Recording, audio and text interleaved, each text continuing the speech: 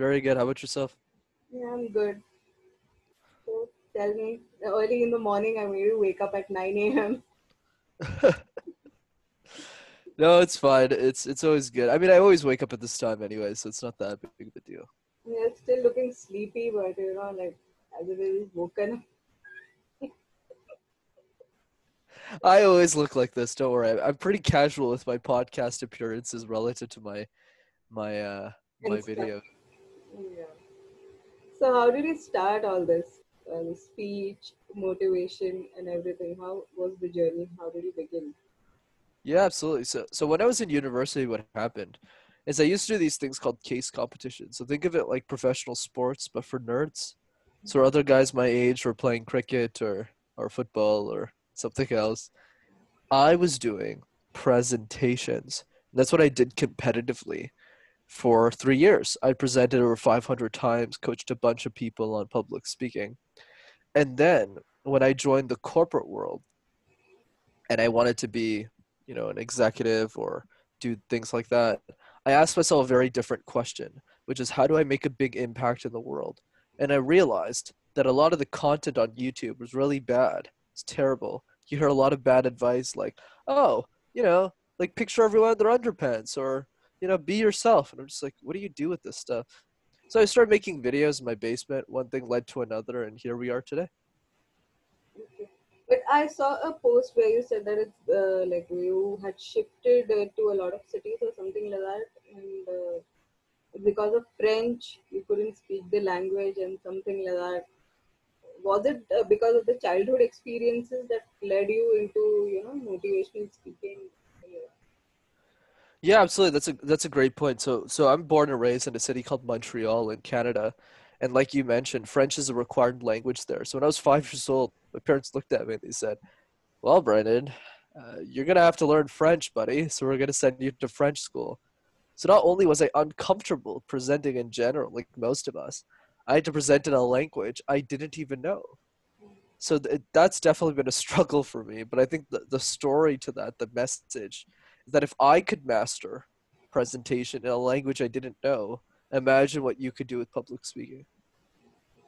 So, what is your advice for public speaking? Someone who, like, I'm a little introvert. I won't say I'm shy, but I'm introvert. So, what is the tips that you give for a person who is taking interviews or maybe a presentation? Like, I've heard if you are presenting, if you want to sell something, then you have to have a story attached to it, like some personal sentiment attached to it, then only it will sell. Is that true? Yeah, so there's two parts to that. So you asked me about interviews and presentations. So interviews, what you want to do is simple. Do what I call the question drill. So the question drill is you get a group of friends or people that are critical to ask you hundreds of questions about your presentation. Hey Mary, did you think about this? Can you go to this slide? Think about that, blah, blah, blah. So what happens is you get bombarded with 100 to 150 questions. So when you get to the actual interview, there isn't a question you can't answer anymore. Think of me on podcast. When I was on my first podcast, I'm just sitting here thinking, why are they asking me questions about my life? This is so weird. But after you do a lot of shows, there isn't a question you can't answer anymore because they're not going to ask you what your favorite color is, right? It's not going to happen, right? So just a question drill. Ask yourself hundreds of questions. Get people to just drill you for a couple of hours. That's easy. Presentations. There's a couple of things, but I would say the easiest thing people can implement tomorrow is to understand how to practice. Most people don't know how to practice public speaking. They work on a presentation for 2 days, they present it, they go on to the next presentation. Whereas the best speakers in the world only present one or two things, but they do it hundreds of times. They present it so many times that it's perfect. So my advice to people is you want to present the same thing 300 times, and that's what's really going to make you a top 1% speaker. Right. So how do you like, suppose if somebody is giving a speech or if I'm giving a speech and I stammer in between, what do I do? If I forget everything, it goes blank, it happens. So what is your advice for that? Right. So in my opinion, from what I've seen, it usually doesn't happen if you give the same presentation 50 times. What happens in that situation, Mary, is that happens when it's your first or second time presenting it, and then you're there like, oh no, like what's my content? What am I supposed to do here? But when you do this 50 times, the same presentation over and over and over again, these blanks don't happen anymore. And if they do, they happen a lot less than usual. So my advice is pick a problem that you can easily solve for somebody, something you're really good at. So maybe for you, how to do a podcast or something, or this very podcast. And then you make a presentation around that. It's something you're comfortable with, it's something that you're an expert in. And as you get really good at that presentation, that gives you the confidence to present anything better. Why do you hate cue cards? I've seen it like you've written you hate cue cards. Why is that? Yeah, I definitely hate cue cards. I think they're a waste of time for people who are good at speaking. And the reason is because they create a barrier. So let's say I was speaking to you right now and I had a cue card. Give me 1 second, Mary. Let me just read my cue card to see what answer I have. What happens is as I take a cue card, I create a barrier between you and me. I say, give me 2 seconds, and I start looking at this and I was like, hey, I thought you were talking to me, right? I thought we were having a conversation.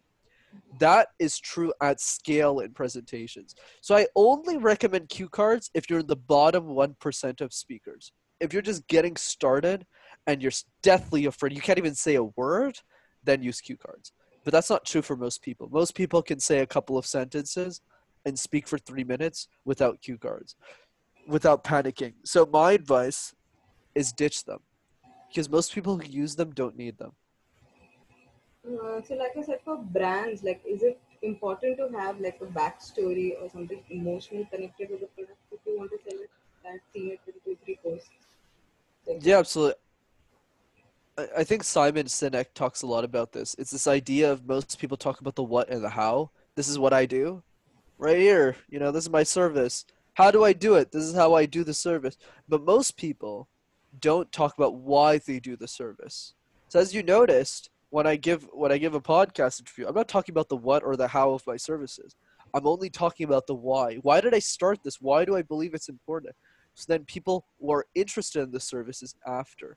So in my opinion, back to Simon's point, I think it's important for brands and organizations to think about the reason why they do what they do and to communicate it in such a way that the people who need to hear it do. so then, like, I really want to know why. What is your journey till now? How did it carry on till the YouTube you have written that don't burn the bridges, like instead reinforce them. So what is that like? Shouldn't we like stay away from negative people or all those kind of things? What is the thought behind it? Yeah, absolutely. I think the way that I think about, my success and everything I've accomplished in life is this idea of how many or how do you know how to build relationships long term? If I've looked at everything that I've done, I would say that the number one most important thing is building the right key relationships.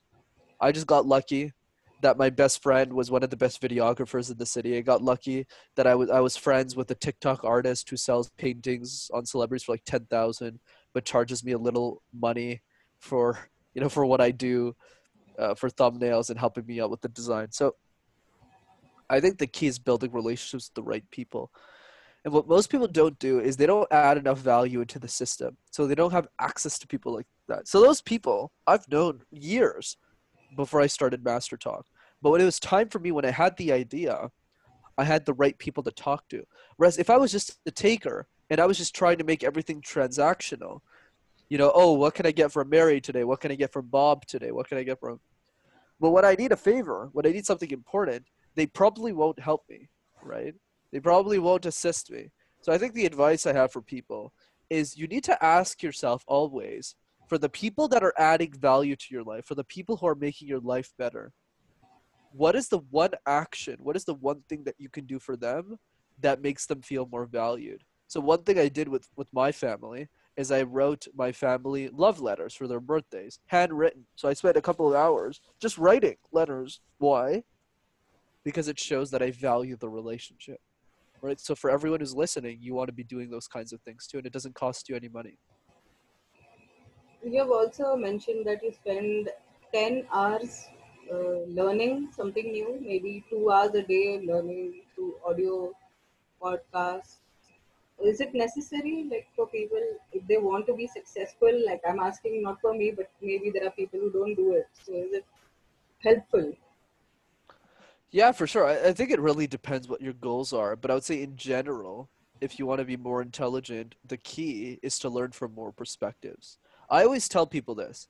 Try and learn from the one person you don't want to hear from. So for me, that's probably like some celebrity in like a rich city that I don't want to talk to. I make an effort to listen to their stuff and to figure out what can I learn from that person's perspective. And what podcasting allows you to do is it allows you to quickly evaluate different people and their perspectives. So let's say you don't like me. Let's say you listen to me and you're like, man, this person is not interesting. Well, that's great because you only wasted 30 minutes of your life. So you could go to the next person. But if I did add value, what's going to happen is you're going to watch all of my videos, you're going to follow up with me, you're going to do different things. So what 10 hours of podcasting a week allows me to do is it allows me to look at how 25, 30 people are living their life and to pick the most interesting people and only follow those people. So that's the benefit of podcasting. And it doesn't matter what your goals are. You just pick the right heroes for the right goals. Have you ever given a motivational talk or a speech while feeling low yourself inside? Has it happened ever? You mean a speech on self-esteem? Like any speech, but then you yourself are feeling low, but you have given a motivational speech to an audience or maybe someone else. Oh, that's interesting. Where like I was explaining something motivational, but I was feeling pretty bad in that moment. Is that what you mean? So if I'm being honest, that actually has never happened before. And the reason it hasn't is not because I don't get sad sometimes, not because I don't get scared sometimes. That's not it. It's because I care so much about the audience, care so much about serving them, that any fear or any of my insecurities disappear the day of the presentation. So my advice for people here is you really want to focus on this idea of why am I giving this presentation in the first place? Is it to be more famous? Is it to get more people to like me? Or is it to make a difference that matters? And if it's to make a difference that matters, the fear doesn't matter anymore. The only thing that matters is giving the best possible speech that you can. Okay. And you have also mentioned you maintain eye contact. Like if you're feeling low, in confidence, you're not confident. So if you maintain an eye contact, the person will actually listen to you. I have feeling that you have mentioned it. Absolutely, I agree. Eye contact is everything. And the advice I have for people is what I call the long stare. Go talk to someone that you love, look at them for 3 minutes straight, and don't say anything. And let's see how long you last. Okay. So before we can end this, before I take any more of your time, can you give a quick speech, a quick motivation speech on the spot? Okay, how about let's make things simpler. I have an exercise that I recommend people to do that I call the random word exercise. So basically, what you do is you take a random word and you just give a speech out of it, right? So what I'll do for this podcast, Mary, why don't you give me a random word and I'll do a presentation out of thin air. I'll give you the word love. Love. Okay, cool. That's interesting. Okay, so this is what I would say for love. Love is an emotion, is a feeling that means different things for different people. Some people look at love and imagine this romantic journey in a relationship. Other people look at love and say, wow, I can't believe that she's right next to me. And some people look at love as family love, as friendship love. Love is a beautiful feeling, however you interpret it, but love is also something that we all need. If we push for more love, if we try and be more lovable, if we spread more joy to everyone around us, maybe the world will just be a lot better to live in. So I encourage you all today, as you listen to this show and as you listen to what I say, that don't just look at love from one perspective. Learn to love in all perspectives because it's those perspectives that will allow you to live a very rich and multidimensional life. So that's just a random thing. So you just pick random words, practice this every day, and you'll be speaking like me in no time. I'll try. But I saw the tones also. You have put a lot of stress in certain words. So it sounds like as if you are kind of influencing the person who's listening to it. So is it necessary the tone of your voice, on certain the diction maybe?